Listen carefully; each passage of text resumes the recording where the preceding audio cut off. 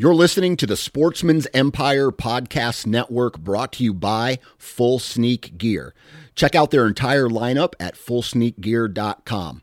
Also be sure to check out our entire stable of podcasts at sportsmansempire.com.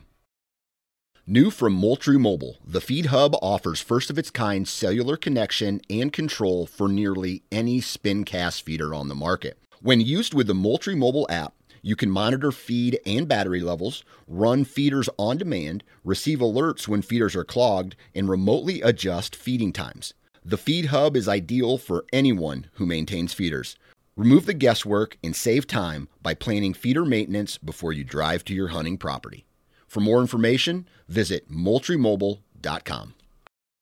You're listening to the Sportsman's Nation Podcast Network, brought to you by Exodus Trail Cameras. In case you're not familiar with Exodus, all of their cameras are backed by a 5-year no BS warranty and even includes 5-year theft and damage coverage. They simply have the best trail camera warranty in the industry and have the customer service to back it up, right? The best part about that is their cameras flat out work, period. Now, April 2nd and April 3rd, they are running a 20% off special off the Trek and the Lift 2 cameras. That's 20%. All you have to do is enter the discount code April, and you're going to receive 20% off your purchase. So go to ExodusOutdoorGear.com, take a look at their cameras, and take advantage of the special offer. Welcome to the For Love of the Land podcast. We're your hosts, Adam Keith and Matt Dye. Each week we're interviewing guests from across America. They all have one thing in common. They all are tied to the land. So if you're like us and you love all things land, welcome home. All right, so today we are interviewing Todd Watts. He is a client of Land and Legacy. We're actually sitting in his lodge house in southeast Ohio watching a fire burn and kicking back talking about property. Todd, how are you doing today? Doing fantastic. How about you, Matt? Man, it doesn't get much better than this. This is, after a long day of habitat work, this is about as good as it gets. Especially the last hour of rain. Oh, yeah, yeah. I'm warming up. Yes, yeah, no, it's been a very, very good day, especially from the habitat side of things. But Todd, why don't you tell us a little bit about yourself, give a little backstory about you as a land lover, kind of how you got started here in southeast Ohio with this property. Absolutely. Love to, Matt. Thank you. Basically, I have always been an outdoorsman from the start, and my dad took me squirrel hunting as a young kid, and that's how I got the love for hunting and so forth, and he would take me fishing.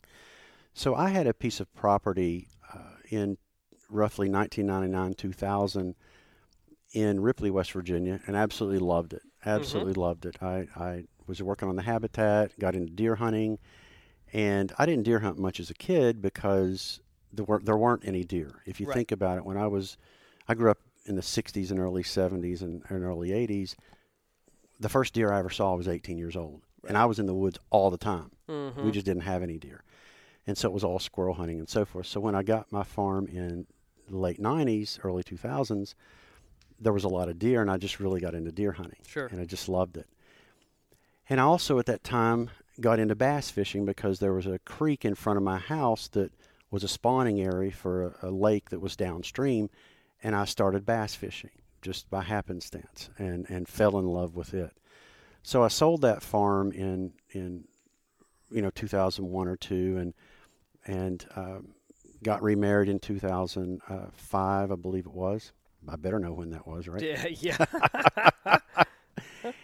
And I always told my wife that once our kids got grown, I was going to buy another farm. And she would laugh and, oh, yeah, right. But she didn't know I was serious. I was going to buy another farm. Yeah. So along came my son went to college 3 years ago, and guess what I did? I bought a farm. Hey, you're true to your word. Yeah. And what's interesting, Matt, is I initially did not buy this farm for deer hunting because, quite frankly, back when I was in my 20s and 30s, I think I was in that kill mode. I just wanted to go kill something. Right. But something happened over the last 15, 16 years of my life. I just lost interest in quote unquote killing something. Mm-hmm. And the desire just left. Yeah. But I had a great desire. I'd always wanted to build a bass pond, a really wonderful trophy bass pond from scratch. And so I really bought this farm to build a bass pond. That's funny. Yeah, you don't hear that often from people who are like, I love land. I just, I want to be the guy who creates something from nothing, and there's no pond here, but I want to create one. I want to make it. Yes. And not only did I want to make a pond, but I wanted to make the best bass fishing pond anywhere close by. Right. And a little bit of background there is when I sold my farm back in 2002, I had listened to a video series by Ray Scott, mm-hmm. the founder of Bass, yep. Bassmaster, and founder of Whitetail Institute and so mm-hmm. forth. And it was a series called Great Small Waters. And he talked about how he built a lake. Mm-hmm. Everything from why he put a rock pile here and a car in this pond here and sure. spawning beds and this and that. And that really, that lit a fire in me mm-hmm. about that. And so I probably listened to that video series and watched it on the television probably 100 times over a 17-year period. I read every bass magazine you could think of, not about fishing, but about habitat. Bass structure. Yeah. Exactly. Life cycle, what they do. Everything. This and that. I became a sponge. And I got to know a guy named Bob Luss down in Texas who mm-hmm. is probably the premier pond manager in the country. Right. Named the Pond Boss. Well, anyway, long story short is I bought this farm to build a pond. mm-hmm. I probably looked at topos of 50 farms and visited quite a few. And this was finally one where I could actually build a pond. Yep. And I wouldn't be breaking any of the regulations on, damming up streams and so forth. Sure. So anyway, that's what started this. So that's how I got the farm. And the interesting part of this is that I got back into deer hunting. As a result. Building a pond. Yes. On a property that had the right topo features for the pond, it opened the door for deer hunting. And now I'm full force. Now I'm full force.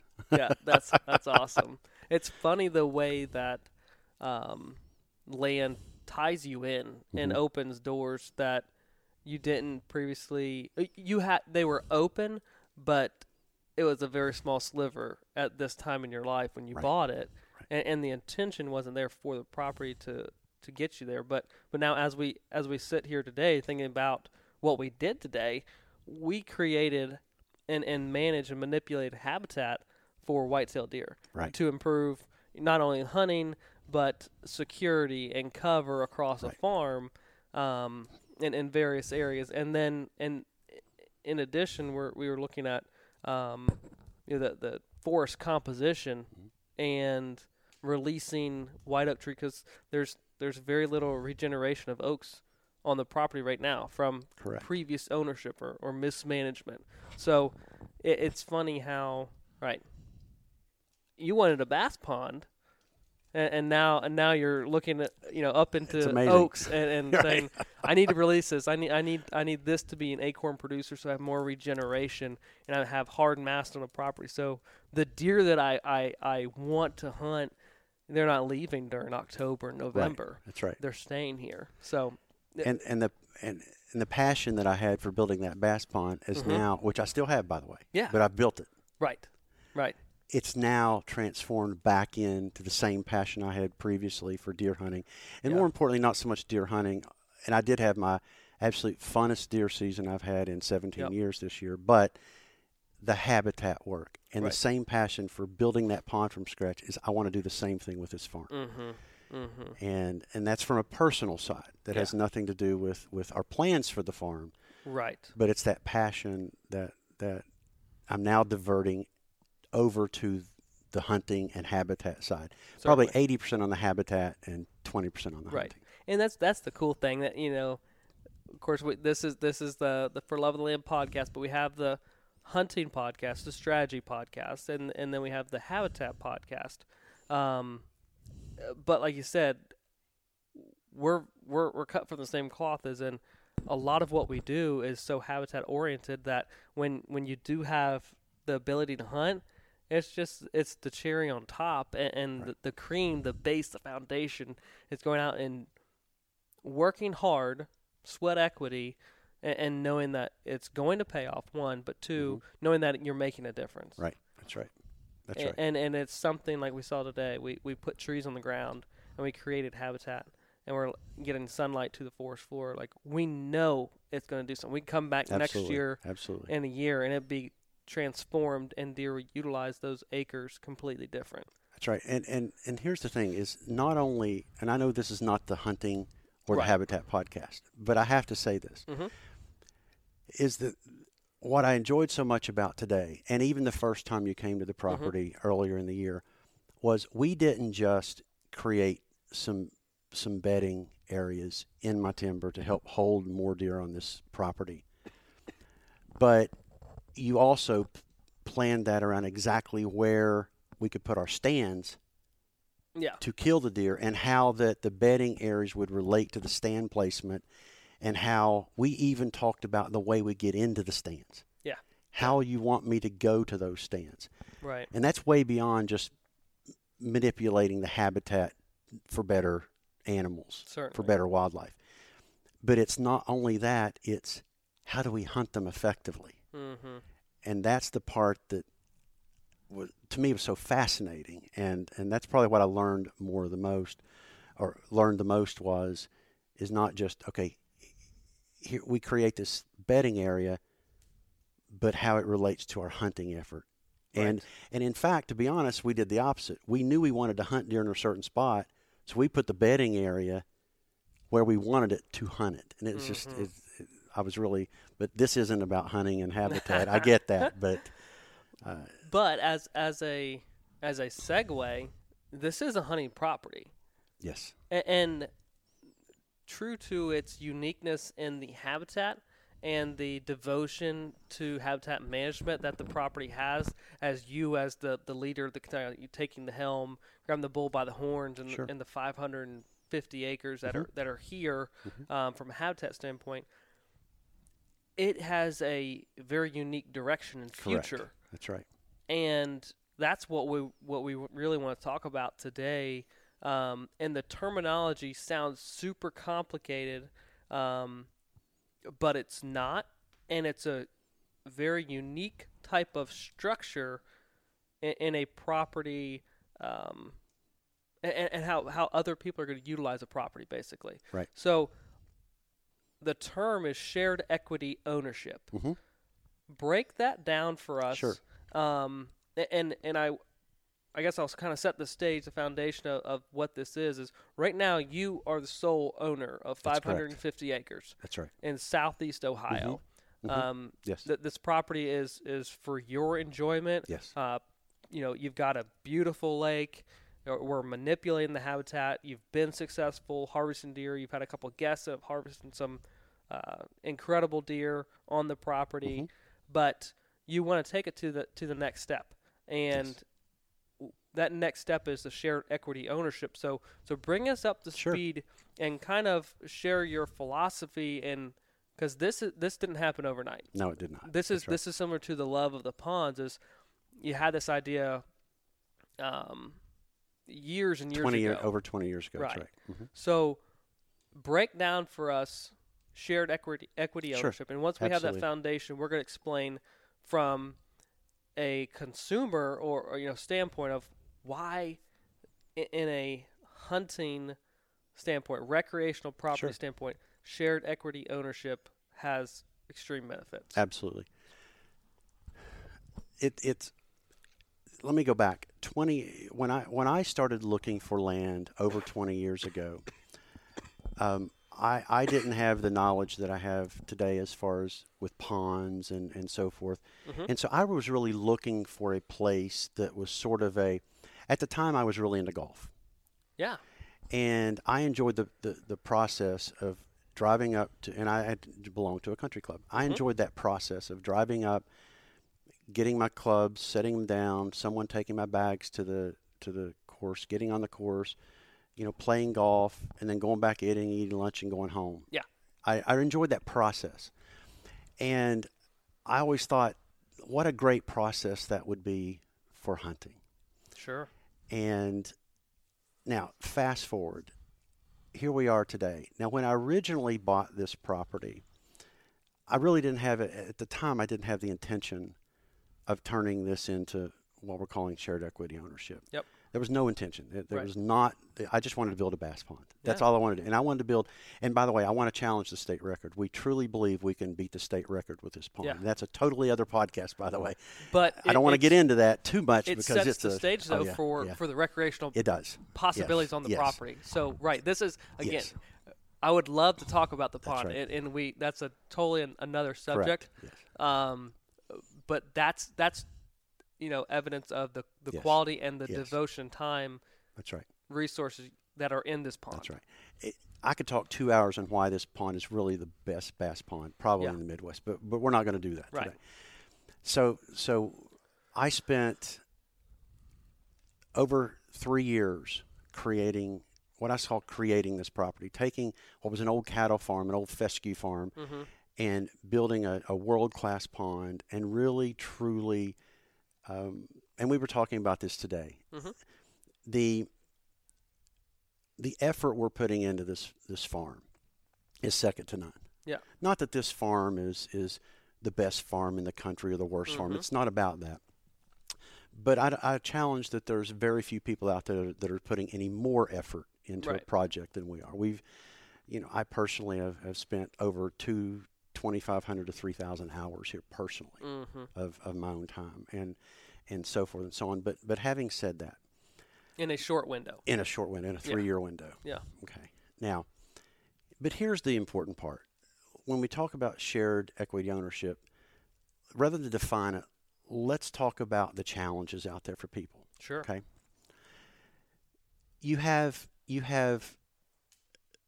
there's many people out there that have money, they have families, they have jobs, they have busy lives and what have you. And the one thing that they don't have is time. They don't have time. That is a common denominator Absolutely. among anybody's life, really, That's right. and truthfully, but that we see from a typical client's point of view is Yes. time is a limiting factor for Time is a them. limiting factor. And knowledge. Yeah. And those are the two things that I see from what challenges people in buying property. Mm-hmm. Because I've seen several kinds of people, and I've experienced this myself, Yep. and I've seen it. And what ends up happening is you have a person that goes out there and wants to buy a farm. Mm-hmm.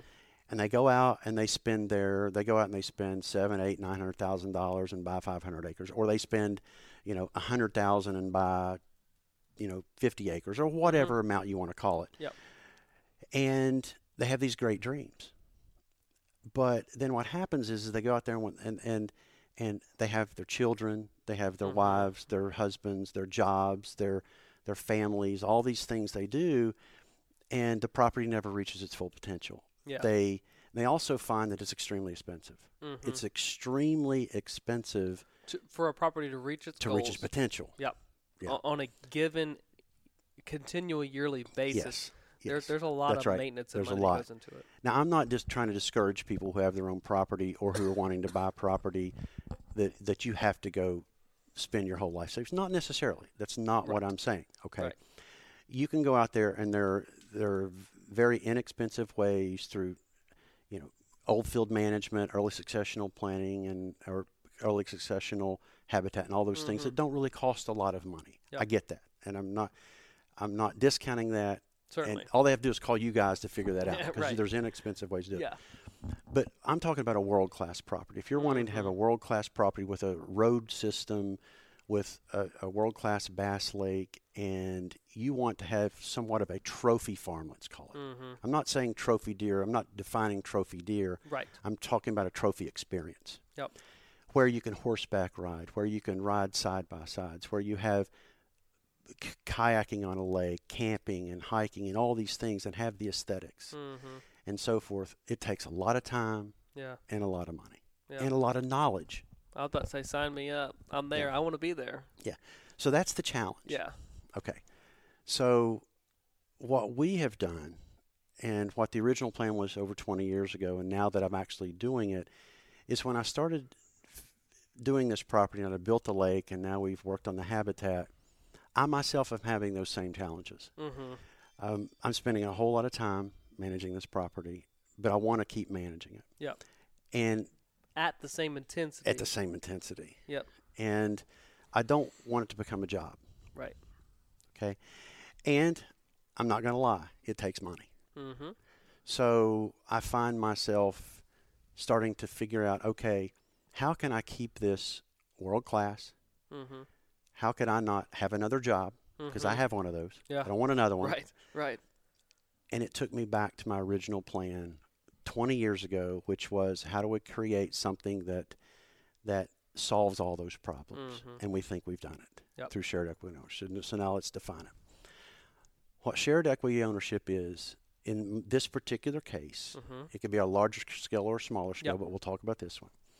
We've got this 562 acres here in Gallipolis, Ohio, that we're managing for a trophy turkey, trophy deer, trophy bass, horseback riding, and all the recreation that goes around that. And instead of me owning it myself, I'm going to basically offer 4 other member ownerships. Yep. Okay. And what does a member owner get? Number one is we all own the farm collectively together. Yep. 20% ownership, full ownership, you own something, number one. Go ahead. I would say, but at the same time, it's access to the whole thing. Oh, yeah. You don't own just 20% of the farm. You own 20% of the whole farm. Mm-hmm. So you have the full access, the full benefit, the full recreational value, the full hunting value, the full fishing value, the full camping, horseback riding, all involved of the whole entire 562 acres. Mm-hmm. And you own 20% of it. Yep. Okay. So what's the benefit of that? Let's talk about the benefits. Number one, you also share in the expenses involved with that, managing that property with 5 other people. Operating the farm on a yearly basis. Farm. I'll give you an example. I spent, and again, not to talk about the challenges and so forth too much, but last year alone, I don't have the exact figures right now in front of me, but just on food plot seed alone last year was roughly $8,000. Because I manage the farm here. We have about 40 acres in actual food plot spring and fall. Yep. Okay. And so when you look at the seed costs alone, because I have to order in some of that seed because we try to get good quality seed, like the Strattons and some of the other brands and so forth. So it costs money, almost $8,000. Yeah. Fertilizer alone was $4,000 or $5,000. And you look at herbicides were a couple $1,000s. So when you look at the cost per acre just to plant food plots, it's $350 roughly an acre. Yep. And that's about what QD May says it is as well. Okay. To do it right and get the desired results. Right. That's right, to get the desired results. Now, you can go out there and do it haphazard, and you're not going to get those results. But as you can verify, we have some really, really good food plots. Fantastic, So that's just food plots, okay? You still have to maintain road systems. Mm-hmm. You know, the equipment alone, Matt, I have, not me, but to run a farm like this, I have over $250,000 in equipment. Mm-hmm. Okay, a person would have to go buy that if they're going to manage a farm like this. To manage it to this quality. To this standard. Mm-hmm. That all that would fall on one person's shoulders. Typically. But not in shared equity ownership. Not in shared equity ownership. Yep. In fact, they don't have to even buy the equipment. Mm-hmm. It's already bought. Yep. It's already here. Mm-hmm. Okay?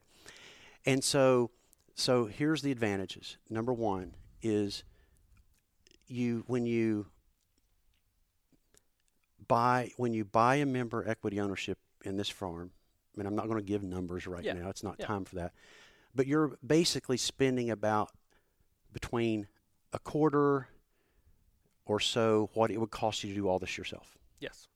It's a fraction of the cost. Right. If you were to come and say, let's say we weren't doing shared equity ownership, and you were like, I just want to list it. I want to move on. Right. 1 share would be a quarter of what you're saying. Yeah, what I'm saying is that if they went and bought this farm right here where it sits, as it stands right now, or bought it like I did 3 years ago and did the improvements I did, what they're paying to buy into this that's already done for them.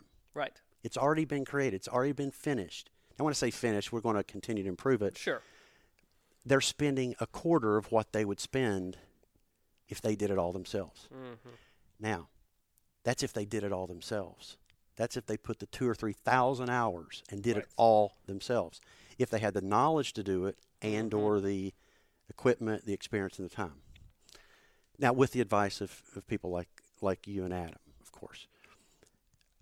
Now, if you include the time that I've put into it, it's probably more like 20% of what it would cost you, which is exactly roughly what it costs to buy a membership. So you're really getting the same thing as you would if you did it all on your own, but at a fraction of the cost. Yep. That's the first advantage. It's much less expensive. Yep. To get a high quality, you're paying the price you would pay for a very low quality farm to get a world-class farm. Yes. Already done for you. Done. That's the first advantage. Here's the second advantage. The monthly cost it is to you. Mm-hmm. As I just told you, just in food plots, just doing the food plots alone, we're talking $12,000 to $13,000, $14,000. Just the food plots. It's not the roads. That's not gravel for the roads. That's not feeding the fish. That's not maintaining the pond. We have 8 redneck blinds on this farm already purchased. Stands in place. place. We have over 20 stands in place. Yeah, yeah. And so forth and so on and so forth and so on. We went out there today and spent, I think, 10 hours doing habitat improvement. Mm-hmm. Okay.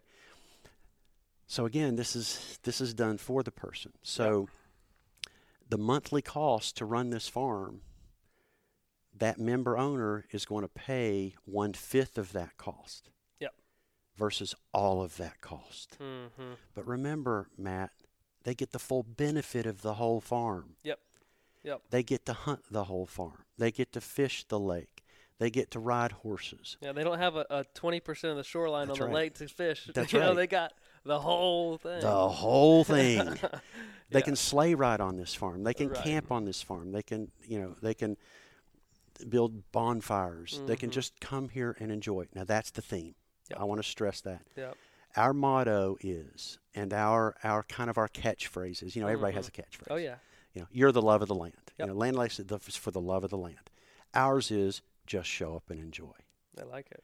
Yeah. We believe, I believe, you believe, and we believe at Trophy Farms, which is kind of our brand, that everything about this is just show up and enjoy. We want that person let's just use an example of a person, okay? We want that business owner sitting in Columbus, Ohio, or Charleston, West Virginia, or Louisville, Kentucky, or Charlotte, North Carolina, who is working hard to support his family, who loves the outdoors, loves family and hunting and fishing and all that, has done well for themselves, has the money to go buy a piece of property, but really does not have the time to manage it, doesn't have the time to do all the things we're talking about, and really doesn't have the knowledge. Yeah, he could hire a land and legacy, but there's only one small piece. Yeah. Somebody still has to do all the work. Right, they're still implementing the plan. Yes, they got to implement the plan, and that's the part that people fail on in many cases. So he, in Columbus, Ohio, or Charlotte, North Carolina, can pay a fraction of the cost, a fraction of the monthly bill, do zero work, not hang a tree stand, not do anything with the habitat, not run a tractor, show up with their fishing pole or their crossbow or their shotgun, or we're actually going to have stables here. They can bring their horses and they can stay here, live here. They can drive in on the Friday night, be in a tree stand Friday, they can afternoon work Friday. They can have a campfire Friday night. Saturday morning, they're in a tree stand. Saturday afternoon, they're fishing with their kids or riding horses with their wife. Sunday morning they're in another tree stand or whatever it is they want to do. Sure. If it's turkey season, if it's maybe it's not even hunting season. Maybe They're they're just out enjoying. They're just riding their horses, Yeah. walking, camping, doing whatever they want to do on the farm, or enjoying their house, which we'll talk about in just a moment. Yep. And guess what? They leave Sunday. They take their trash and they sit it out. We go get their trash, put in the trash bin. They don't mow their grass. Yep. They do nothing. Just show up and They enjoy. just show up and enjoy. Yeah. Yeah, I like that. And so for a fraction of the cost, zero time involved other than your recreation, that's all they do. Yep. And that is the 100% benefit of what shared equity ownerships brings to the individual. It solves that person's problem, which is, how can I recreate? How can I enjoy what I love? Yep. Enjoy the love of the land, and just show up and enjoy. Yeah. That's why I love it. That's why it's like there's, light bulbs going off in people's head. Like, yeah, that makes sense. Like that I could see this platform, this format of ability to own land and share resources for the common goal, but you're not giving up any property. Correct. That's right. You have That's right. access to it all. That's right. You have the same benefit as if you owned it yourself, but there's no way you can do all this by yourself. And let's talk about that. Now, I said I would mention a house. Another thing you get is you get your own house site that you own and only you own it. Right. Deeded. That is your deed. Yep. It's deeded as part of the overall deed. You get a basically it's called a lot for lack of a better term. You get a lot to build a house. And that's part of the master deed of ownership in the property. Yep. And you can sell it. This is no different than You're not locked in for life. You're not locked in for life. Yeah. You can sell your member ownership and your house. Yep. You can. Now, we're not building the houses at this moment. Yep. That's a personal choice. Sure. We don't want to make that for people, but we're giving them the lot to build their house. Absolutely. Now we would, if they want to hire us to build their house, that's perfectly fine. Sure. But we're not building the houses pre-built. Yeah. Because we think that's a personal decision. I don't want, if I'm going to pay the kind of money, because remember, if you go out and buy a farm, most of the time you're buying either a farm with a really old farmhouse that you're probably going to tear down or whatever, or it doesn't have one on it to start with. Yep. And if it does have a really nice house, you're paying a lot more for it. So we think people want to spend their money on what they want to build. Yeah, and what their family, yes, what their needs That's are. Right. They may only need a 3-bedroom, beautiful log home. Right. Or like we have here, it's a 5,000, 5,500, 6,000 square foot log home. So it's personal choice. Absolutely. Let me mention one thing that I'm talking about how great it is for the individual. Yeah. But here's another side of this. I think it's better for the habitat and better for the animal. Let me tell you why. I can tell you as much as, and you know how much I'm putting this both in time and money into this farm. There is no possible way that I personally can do all this myself. Right. And do it right. We're doing a great job, but there's always more to be done. And so when you have the shared equity ownership, we will have the resources available to have a full-time employee on staff here. Yep. At least for most of the season. There are certain times of the season you don't need a full-time employee all winter long. Yep. But you certainly do during certain seasons and certain growing seasons and so forth. So we will be able to do it. Let's say that there's 100% of things that any property can do to be its maximum potential. Probably if people own land by themselves, they may do 20, 30%, at best 50. Yeah. There's always something else to do. Definitely. Because you have a limited resources, either time, money, or knowledge when it comes to this. Well, when you share the pie, like we're talking about, we will certainly have the financial resources to do all the stuff we need to do on this farm. Let's talk about time. Because we'll have the resources to have at least full-time employees part of the year, And we're even talking about working through some internships at the local colleges with Land and Legacy as kind of the managing supervisor of that we'll have even other resources. So we will have the personnel available to run the equipment, to plant the food plots, to do the TSI, to do the burning, to do all the things we need to do habitat-wise. Right. And then, so we believe strongly that this property will meet its maximum potential. Right. That we won't be always thinking, well, I wish I had the time or the money to do this. I wish I had the time or the money to do that. We will be able to do all that. Yeah. Yeah. We will be able to, this property, whatever its maximum potential is, whatever its quote-unquote genetic potential is, Right. Yep. we will be able to do it because we have the time and the resources, which as much as I'm trying, there's no way I can do all this myself. Sure. Yep. And very few people do. And yeah, absolutely. That's exactly right. And let me mention one other thing. You've been around this a long time.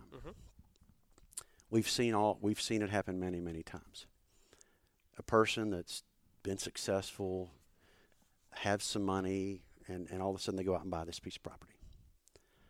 4 or 5 years later, it's getting frustrating because they didn't realize how much equipment costs. They didn't have the time to do it, or they got busy with life and the property didn't reach its full potential. They really never got to enjoy it the way it is because it took too much work.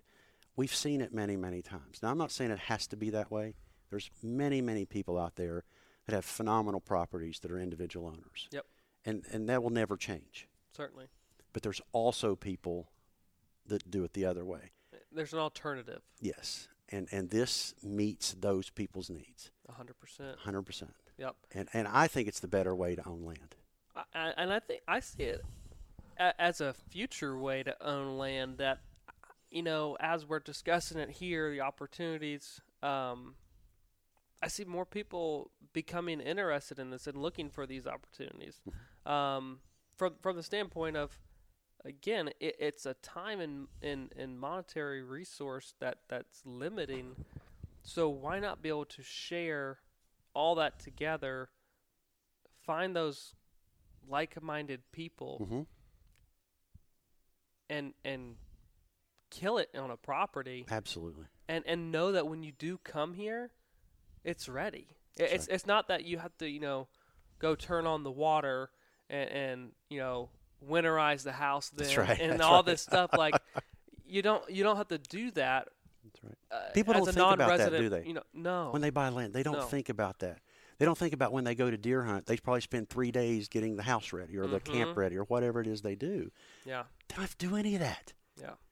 For example, when you kill that nice 150 class, 160, 130, whatever it is, and you get it back, there's a cooler down there.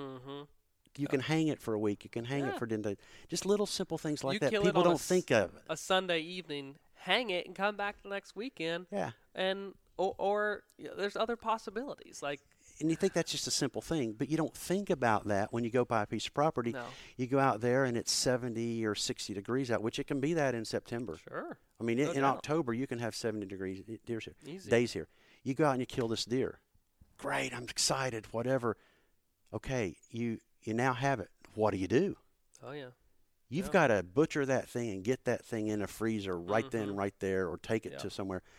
You don't have to do that here. Yeah. You don't have to buy the equipment to hang it and skin. We have all that. Yeah. So those are these little things that people just don't think about or have the resources at times or what have you, because they show up and they got to work just to get a hunt in. Yep.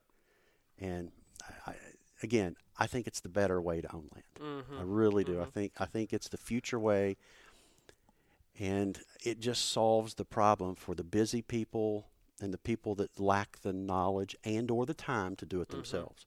Right. Because remember, you have to have both. Oh, yeah. Well, you have to have all three. You have to have the money. Yep. You have to have the time. And you've got to have the knowledge. Because, again, I can hire Land and Legacy, which I 100% recommend. Oh, well, thank you. But you can't be here every day. No. You can't be here every month. Right. So there has to be a certain amount of knowledge that the person has to take what you're telling them to do and do it right. To apply it in the right way. To apply it in the right way. That's a better choice of words than what I used. Yes. Yeah, it's owning land is a very big responsibility. In my opinion, Yes. from a conservation-minded Yes. person, I think you have a very big responsibility. You owe it to the land. You owe it to Yes, the you do. people who you don't know who are going to That's own right. it, but after you. It's an to do awesome things thing, right. but a very big. It can be the elephant in the room, or it can be Yeah. the best thing that ever happened. Right. It just.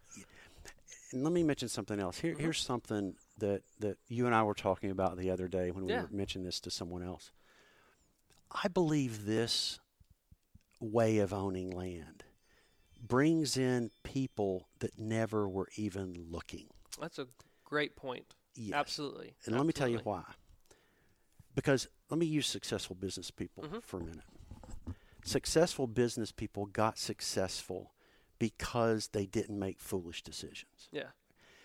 They know what their core competencies are. And a Yeah. successful business person that has no time knows that they don't have the time to own land. They'd love to. They've always wanted to. But the reason they're successful is because they don't make foolish decisions. So they're not going to just go out and spend, X amount of dollars on a piece of land that they have no time and knowledge to even know what to do with it. So I believe the people that this is going to, I think it could benefit anyone that has the resources and that wants to be a part of something like this. But I believe the real sportsman or sportswoman that's going to benefit from this is the person that isn't even looking for land right now. Yeah. And they're not looking because they know they can't do it themselves. They don't have the time, the knowledge, and so forth. It's not an opportunity on their plate. It's not on their plate right now. But if they knew this was available, right, and this way of doing it was available, they would become interested. it's feasible at that point. It's feasible at that point because it meets their time requirement, it meets their money requirement, and it meets their knowledge requirement. Yep. And they're used to doing this. Matt, how many people belong to country clubs and they just show up and play golf and go home? How many people belong to tennis clubs? They show up and play tennis and go home. Yep. How many people belong to pools? Yep. They don't go out and now I have a pool and I love it. A gym. Yeah. They don't, there's plenty of people have gyms in their own basements and whatever. But most people, they go to a gym, they enjoy the gym, and they go home. They don't clean the equipment. No. And people don't realize that. And that, at home, they could pay for, 5 pieces of exercise equipment. Yep. But at the gym, they pay a membership. That's and right. they have access to 100 different pieces. That's right. They have the showers and the lockers and all this equipment, and they don't have to clean it. I mean, I bring that up as a funny thing, but people don't get it. They don't have to, if there was a lot of maintenance on those pieces of equipment, they don't have to do that. That's taken care of. You and Adam know this. Tractors break down, and they break all the time. If there's anything with an engine, that's right. At some point, it's gonna need parts. It's gonna need someone with the knowledge again to diagnose the problem. That's right. All of it. Take it apart, put it back together, and I'm not a mechanic. But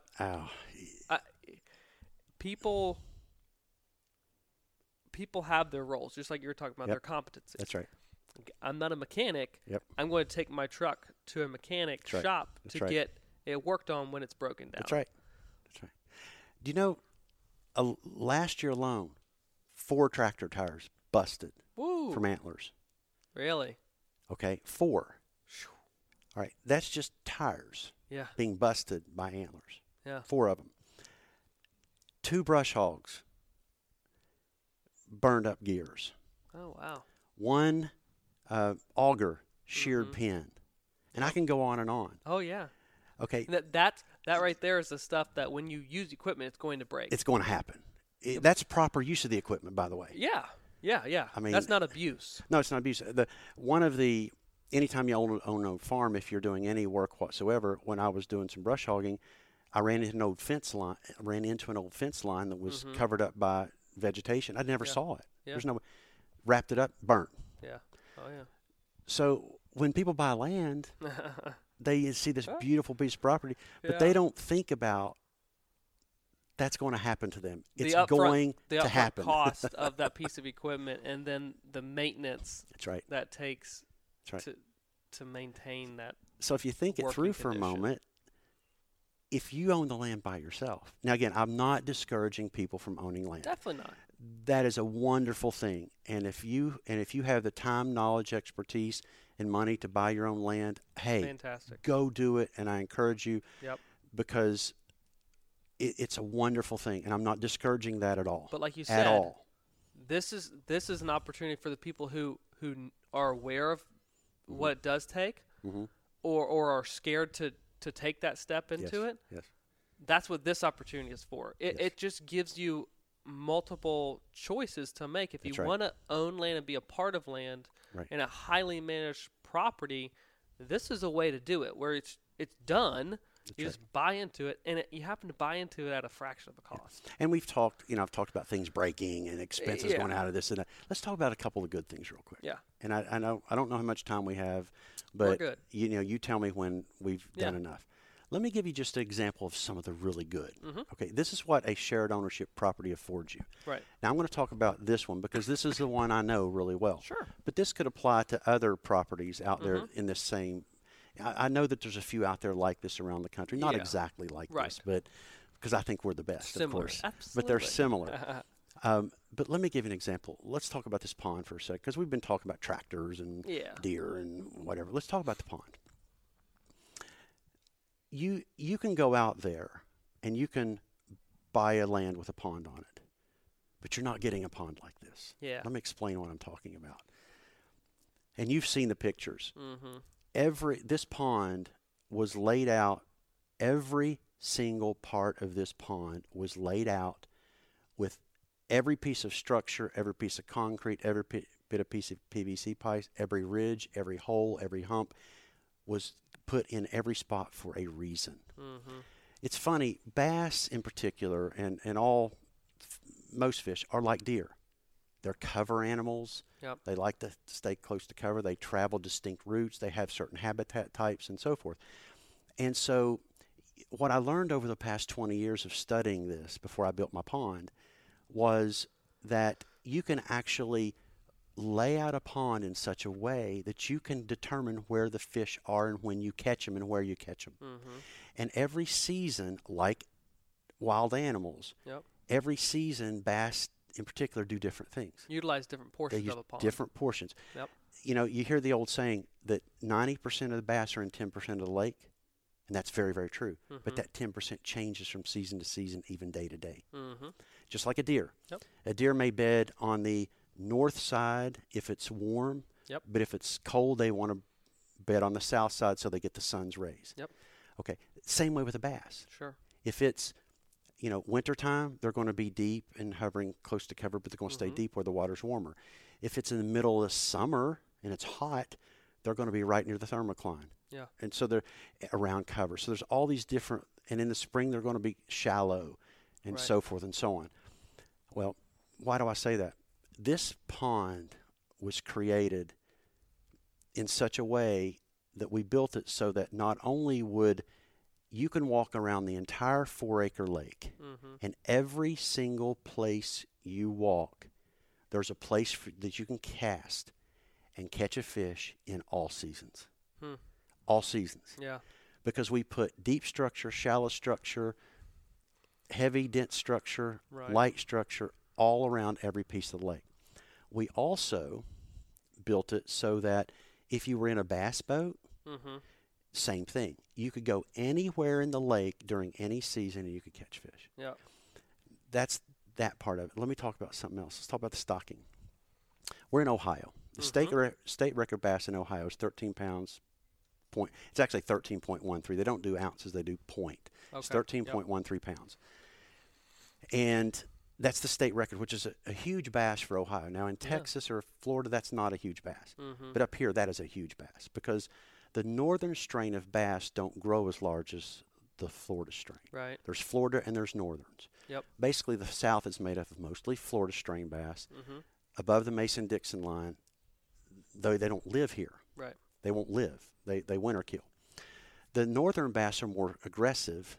The Florida bass are known to be very lethargic. They don't hit bait as well. So a place in Alabama called American Sportfish, they created a hybrid called an F1 tiger bass, which is a cross between a very aggressive northern and a very large Florida. And over many, many years, they've been through genetic, doing what they do. They've created a strain of bass called a tiger bass, and it's world renowned and it's famous. Yep. Okay, they are more aggressive than Floridas, but they grow larger than northerns. Wow. They live in the north. They can live up north. So this strain can come up north, and they grow larger than northerns, but they're more aggressive than Floridans. So they're that best of both worlds up here. We are the only lake ever in the state of Ohio to get a permit to import these F1 tiger bass. Yeah. So we are the only lake you can get these in, period. Yeah. We're the only ones that have ever got the permit. We had to go through a process to get it, and no one's ever done it. So by nature, genetically, we have superior bass than the state record bass in Ohio. Yeah. Because we know that was not a Florida because it can't live in Ohio. Sure. So unless someone brought it from Florida and put it here in the summer, which we don't know that happened, and someone caught it, that bass was a northern bass. We genetically have superior genes than that. Right. The capabilities are there. Yeah. Yeah. We fed 2,000 pounds of bass food last summer. That converts 2 to 1, meaning that for that 2,000 pounds, it put 1,000 pounds of bass on our 1,000 pounds on our bass. Let me give you an example. We stocked these northern bass last June. Okay. It's now December. Yep. So it's basically 1 year and 6 months since we stocked them. We stocked some fingerlings, and we stocked a few more adult bass. The largest bass we stocked in this pond, the largest was 2 pounds. Right. We stocked a lot of 1/2 to 3/4 pounders as well. I caught a 5, and I have it. I show the scale. I have a picture of it. I caught a 5 1/4 pound bass 3 months ago. Wow. Or 2 months, 3 months ago. So in 1 year. That's a lot of weight. And 3 months, even if that was the 2 pound bass, and I doubt it was that 2 pounder because we only had one of those. Yeah. If it was, though, that bass went from 2 pounds to 5 1/4 in 1 year and 3 months. It more than doubled in size. Yeah. That's the power of those F1 tiger bass and the feeding program we're on. So what I'm saying is this, and I know I'm going a long-winded answer about this, but that's what shared equity ownership gives you. Yeah. You simply can't buy a lake like this. You simply can't go create one yourself unless you've spent 17 to 20 years studying this and hiring the best biologists in the country to help you with it. That's what, and then we have because we're collectively, the 5 memberships are funding this property, which is a lot cheaper than if you're doing it yourself. We can continue to feed. We have 7 feeders going around this lake. Yeah. And the habitat and so forth. Stocking alone, and I'll shut up about this lake after this. It's the only figure I'm going to throw out there. Yeah. $24,000 just to stock this lake. Right. So it's a special place. Exactly. And that's a great way to end it. It's a special place, and the property itself is called the Hogan. Yes. And the Hogan is a special place and offers so much more than just a unique bass pond. Yes. Like I said, there's different ways to recreate on the property, and it's all the buy-in, and then the monthly or the maintenance throughout the entire year is all at a fraction of the cost. That's right. And I know you said we need it there, but let me just summarize, okay? Again, we're talking about shared ownership as a concept. Yep. But we're talking about shared ownership in this particular property. Sure. Okay. We're going to have, of course, the best, in my opinion, with your help. We're going to have probably the best deer hunting anywhere within a several 100-mile radius. Yep. Okay. Number 2, without a doubt, the best bass fishing. There's no question there. Okay. Number 3, we're going to have horseback riding. in phase 3, which is once we sell the ownerships, we're going to build a pool because we know that sometimes families don't want to hunt. Some people members don't. A great way to enjoy and bring the family during my the wife, summertime. My wife hates hunting. Right. Doesn't like it at all. Wishes I wouldn't do it, but she loves to sit by the pool. Yep. We're going to build a pool. We're going to have a small little workout room off the pool. We're going to have a skeet shooting range. Yep. We're going to have things like places to shoot archery. You can ride side-by-sides, limited use of side-by-sides, because we don't want to hurt our hunting. Everything revolves around the hunting and the fishing. So there's many other things that we literally want people to show up and enjoy all seasons. If you know the big snowstorm's coming, get in your car, come over here, sit by the campfire, inner tube down a hill. Yeah. We were ice skating on our lake last year. We had 10 inches of ice. Oh, wow. We were ice skating. That's cool. If it's summertime, come and lay by the pool, ride your horses, just sit and enjoy. And there's more campfires. Just throw a line in the water. I can't keep saying it. Just show up and enjoy. That's it. Well, if you're interested in it and interested in the concept, whatever it is, let us know, because again, it's truly unique. But it's info@landlegacy.tv. We'd be happy to talk with you about it. And there's going to be more information about this property coming up as Adam and I are working on it with you and getting it out there. So, this is just really a preview, a snapshot of some of the details and more of the structures to come. But let's talk just at least simply about timeline. Just not specifically, but in the spring, sometime in the spring, probably in the April-May time frame, we're going to open it up for showings on a couple weekends, and it's going to be sort of a field day open house kind of situation where we bring all the potential buyers in. And then we're hoping to have this wrapped up and finalized, and everybody starting to build their house or whatever they want to do on their property by midsummer. Yeah. So they could literally be hunting next fall. Right. It's late September, deer season comes in, and we want people here, memberships to be fulfilled, and people on the property enjoying it. Do we mention September 15th? Is that something to mention here? We can, sure. Okay. Sure. To kind of talk about the specialness of the property, and I don't need to be bragging about the property, but guess what? I'm going to brag about it. Yeah, that's fine. This is the place to do That's right. Because of Land and Legacy, and not only all the work that they have done, but their attachment and their, I don't know what the right word is, their relationship with QDMA and so forth. Which is the Quality Deer Management Association. Yes. They're going to hold their Stewardship 2 course, and you can go into as much or little detail about that as you want, on this property in September. And we're the only property, as far as I know, we're the only property this year that they're going to show that they're going to have this Stewardship 2 course anywhere in the country. Yes. Is that correct? That's definitely correct. This is the only public course that QDMA is offering for 2019. So, again, it's being held here on this property for the diversity within the property, the work that's been done, the habitat, the ability to showcase features of the property and educate other people. You have knowledge. We have been able to share some of that, but you dive in, you are a sponge yourself, and it's representative in the habitat and the landscape and what you're doing on a day-to-day basis out here. So this is a way for, the relationship that we have and Land Legacy and Todd and Land Legacy and QDMA to showcase this and make it public to people. So if you are interested in those classes, let us know too. We can get you, signed up and get you some more information. You do have to go through the QDMA Steward 1 course prior to doing basically graduating and coming into the Steward 2.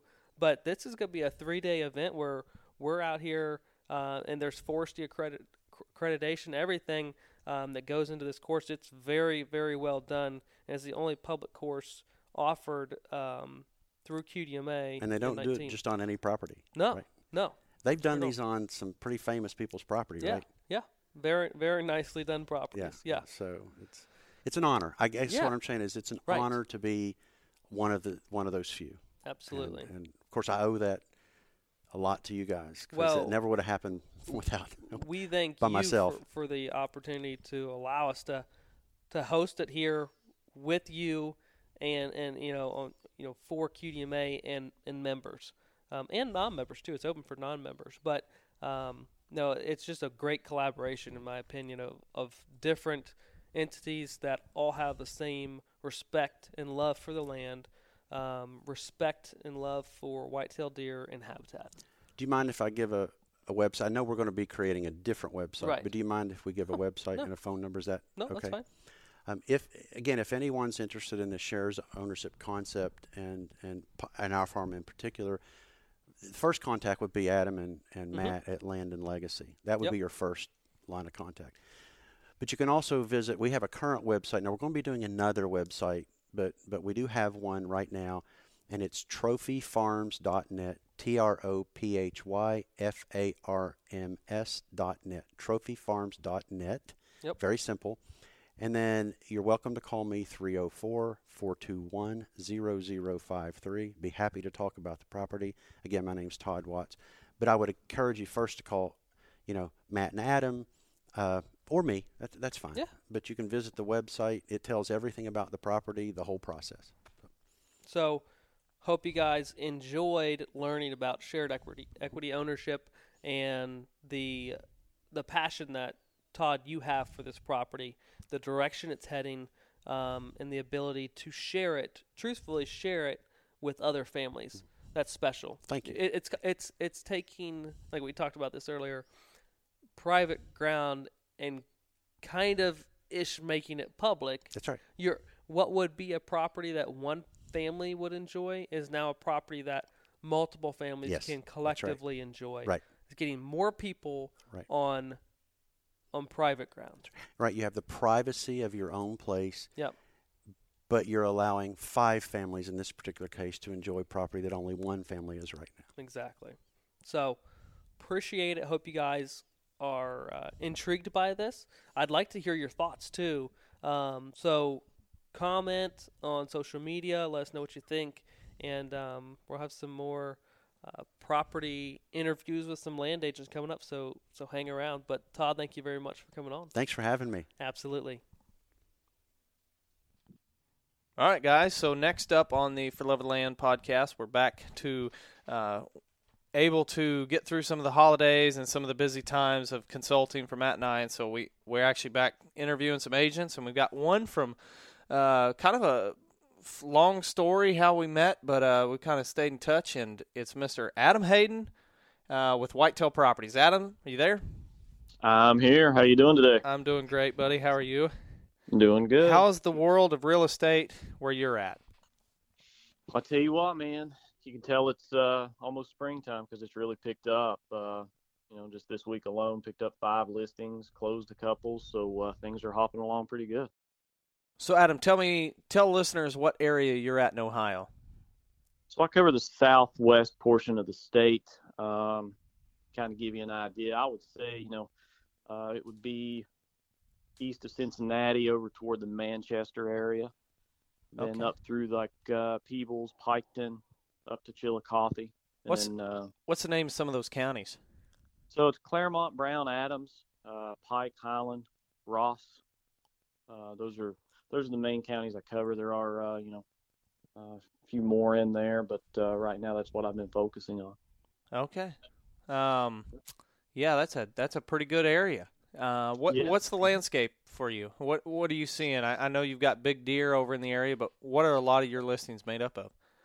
It's all over the place. I've got stuff that's perfectly flat, farm ground, timber ground, and then you get over toward, you get closer toward the river, you start getting into some more terrain. But it's a pretty unique area right there. It just has a little bit of everything from cattle farms, tillable ground, recreational ground, timber properties. I mean, it's a pretty cool area to cover. It's fun and something new every day as far as just terrain and property type.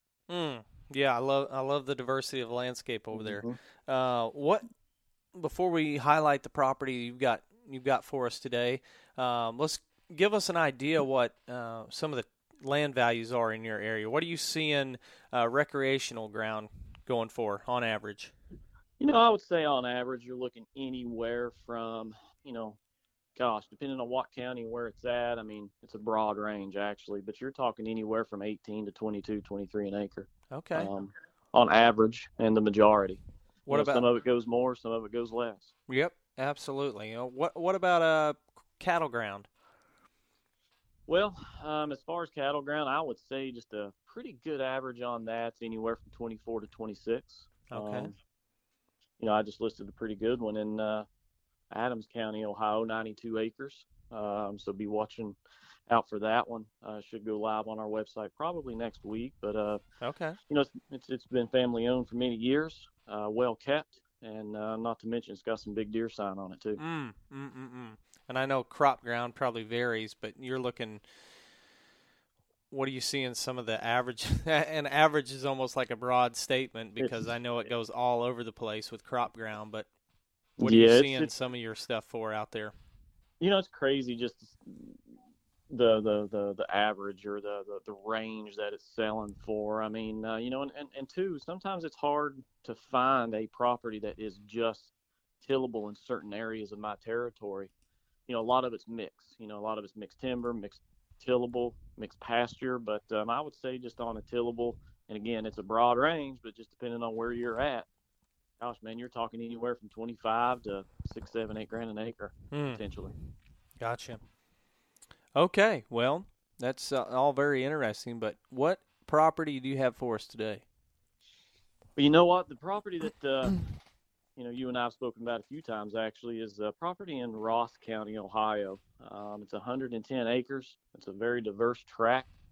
Offers food plots, potentially some tillable. Even if a guy wanted to run a few head of cattle on it, would be great for that as well. But it is heavily timbered, and the gentleman that owns it, he's a deer hunter, and he's designed this property to grow big deer. But it also has an absolute beautiful home, over 5,500 square feet, custom built. It's stone.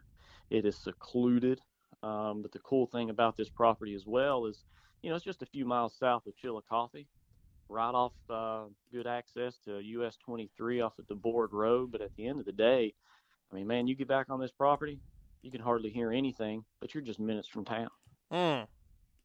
I'm looking at the pictures, and it's a very beautiful stone house. It is, yep. And it's priced right now too. We've got a heck of a deal on this property right now. Around $629,000, I believe, is where we're at, and it is priced well below appraised value. Wow. Hopefully, a listener out there really piques his interest in Ohio. We have a lot of people that listen from Ohio, so maybe you'll find somebody. I see. It looks like you've got cedar beams in this place, or cedar posts. Yeah, the seller took cedar posts from the property and put in this house, and all of the handrails. There's all kinds of custom work in here. I mean, he's taken ash off of the property and made custom handrails. Just put a beautiful touch to the property, and there's so much to this thing that it would take 20 minutes to tell you about it, maybe even longer than that. But, yeah. I mean, it's there'll be a link in the show notes. They can check out a lot of this stuff. Awesome. Yeah. Okay. Oh yeah, I see the handrails and the ash. Yeah, that looks very cool. What is your favorite part about this property? Something. I mean, my favorite part of it is the seclusion of it all. Obviously, the gorgeous home, but there's a huge pond on it that's stocked. I would probably call it a lake, and then 2 smaller ponds as well. But the cool thing about this property is, they've had it for several years. They've only taken 2 deer off this property. Oh, wow. The majority of the landowners around him don't hunt. And the 2 deer that they've taken off this property are 5-year-old deer. Oh, wow. So he has managed this to grow big deer, and there is huge potential there. I mean, the deer that they've taken, they're going to average, I would say, upper 50s, low 60s. So they're not taking anything small. Yeah. They take several deer does off of it anyway, but as far as mature deer, they're not touching it. So this property would be amazing for just a growing family, somebody that loves the outdoors, obviously. But could also be some income producing there in the sense of, Let's just say you got a guy that wants to start a small lodge or something. I mean, there's Mm-hmm. a lot of potential for that here too, because it's 110 acres, but it hunts so much bigger than 110 acres. It's hard to explain until you put your eyes on it. Yeah. But the terrain, the way the terrain lays, what he has done to this property, I mean, there's unlimited stand locations on this place, and entrance for prevailing winds in the fall. So it is just laid out perfect for an outdoor. Looks like you enter in from the east. Is that correct? But the house kind of sits south central. Correct. Yep. And he's got a nice maintained trail system throughout this property. I mean, you can get anywhere from anywhere on this property with with any wind direction. Very cool. That's a wonderful thing to have, especially, 110 acres. So let's maximize that for hunting aspect. And if you can move around and hunt on multiple wind and access trails on multiple winds, it's going to lay a lot bigger property. And it sounds like it already lays that way in general. So yeah, sounds like a wonderful, wonderful piece. How many acres? It's amazing. How many acres do you think could possibly be tillable? I'm going to say, and I'll be conservative in this. I'm going to say minimum 25. Okay. Yeah. 25. Yeah. I would say conservatively. Let's just call it 25 acres. Gotcha. Okay. And what was the square footage on this house? 5,500. It looks like it's over 55. So he's got approximately 1,800 square feet in a basement with poured concrete walls. Wow. That is unfinished. Oh man. Yeah, so you go down the steps with the custom handrails, and then you enter into this be an awesome little man cave, and then off to both sides of this big room are two unfinished rooms that there's a half bath down there as well, and that you could just make whatever you wanted to, but they're unfinished and ready for whoever buys this. Geothermal heating too, I see. It is 4-zone geothermal, yeah. Wow. Yeah. Sounds like a heck of a house and a 30 by 40 detached 3.5 car garage. That's right. And, the utilities, the electric bill on this property, I believe only has averaged under $250 a month at 5,500 square feet. So, jeez. He has really designed this house to optimize every little thing about it, even down to just, like that geothermal heating and cooling system. I mean, he's got little things that just really optimize how that thing works. Yeah. Awesome. Who do you think, we always ask the question, who do you think the buyer is? But, man, it sounds like you could be almost anybody here for the buyer, just somebody looking for a home in the woods or somebody who's looking for a hunting paradise with a home. That's just it. I mean, this property would be great for anybody. If you want seclusion, you've got it. If you want something that's not too far from town, you got it. If you want them both, it's there as well. Because honestly, I mean, you can turn off the US 23 there. You go on DeBoard Road, and it's not a bad drive at all to chill a coffee. But man, you can hardly hear anything up there, and not to mention it's just a very short drive, just I would say less than a mile or mile and a half over to Scioto Trail State Park that has thousands of acres of additional recreation opportunity right there. So wow, pretty unique area. Yeah, how can somebody get a hold of you if they want more information? Well, they can reach me on my cell phone, which is my main line as well. But that number's 513-814-1987. Or they can go over to whitetailproperties.com, navigate to Ohio, and click on Ross, and you'll see this property right there. There you have it. What about an email? It's adam.hayden@whitetailproperties.com, and properties is plural in that. Gotcha. Well, there you have it, folks. If you're interested, looking for property in Ross County, Ohio, anywhere in Ohio, Adam might be your guy. So give him a shout and let him know what you're looking for. Adam, appreciate you coming on and telling us about this awesome property in Ross County. Adam, I appreciate you and enjoyed my time here, man. And if I can do anything for you, let me know. Sounds good, buddy. Take care. All right, buddy. Bye-bye.